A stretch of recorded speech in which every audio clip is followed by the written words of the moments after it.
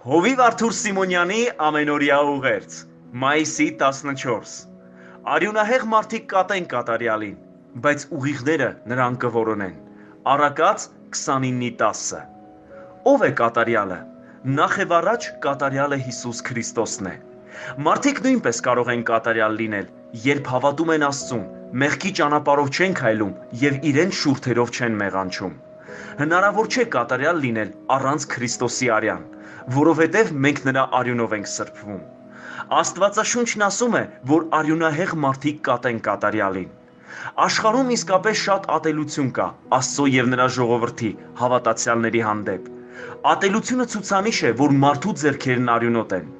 Անպայման չէ, որ նա մարդ սպանած լինի։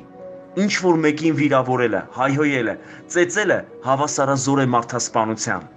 Շատերը չեն էլ գիտակցում, որ հալածելով Աստծո ժողովրդին հալածում են Աստծուն, որովհետև նա է եկեղեցու գլուխը։ Պողոս առաքյալը մինչև Հիսուսին հանդիպելը հալածում էր Աստծո ժողովրդին։ Օրերից մի օր Հիսուսը հայտնվեց նրան եւ ասաց. «Սավուխ, սավուխ, ինչու ես ինձ հալածում»։ Պողոսը հալածում էր ոչ թե Հիսուսին, այլ հավատացյալներին, բայց Տերն ասում է. «Ինչու ես ինձ հալածում»։ Եկեք ուղղենք մեր ճանապարհները, որ ոչ թե ատենք կատարյալին, այլ սիրենք եւ որոնենք նրան։ Այդ ժամանակ կգտնենք մեր հարցերի պատասխանները։ Մարդը որքան էլ արյունահեղ լինի, ապաշխարելուց հետո սկսում է սիրել Աստծո ժողովրդին։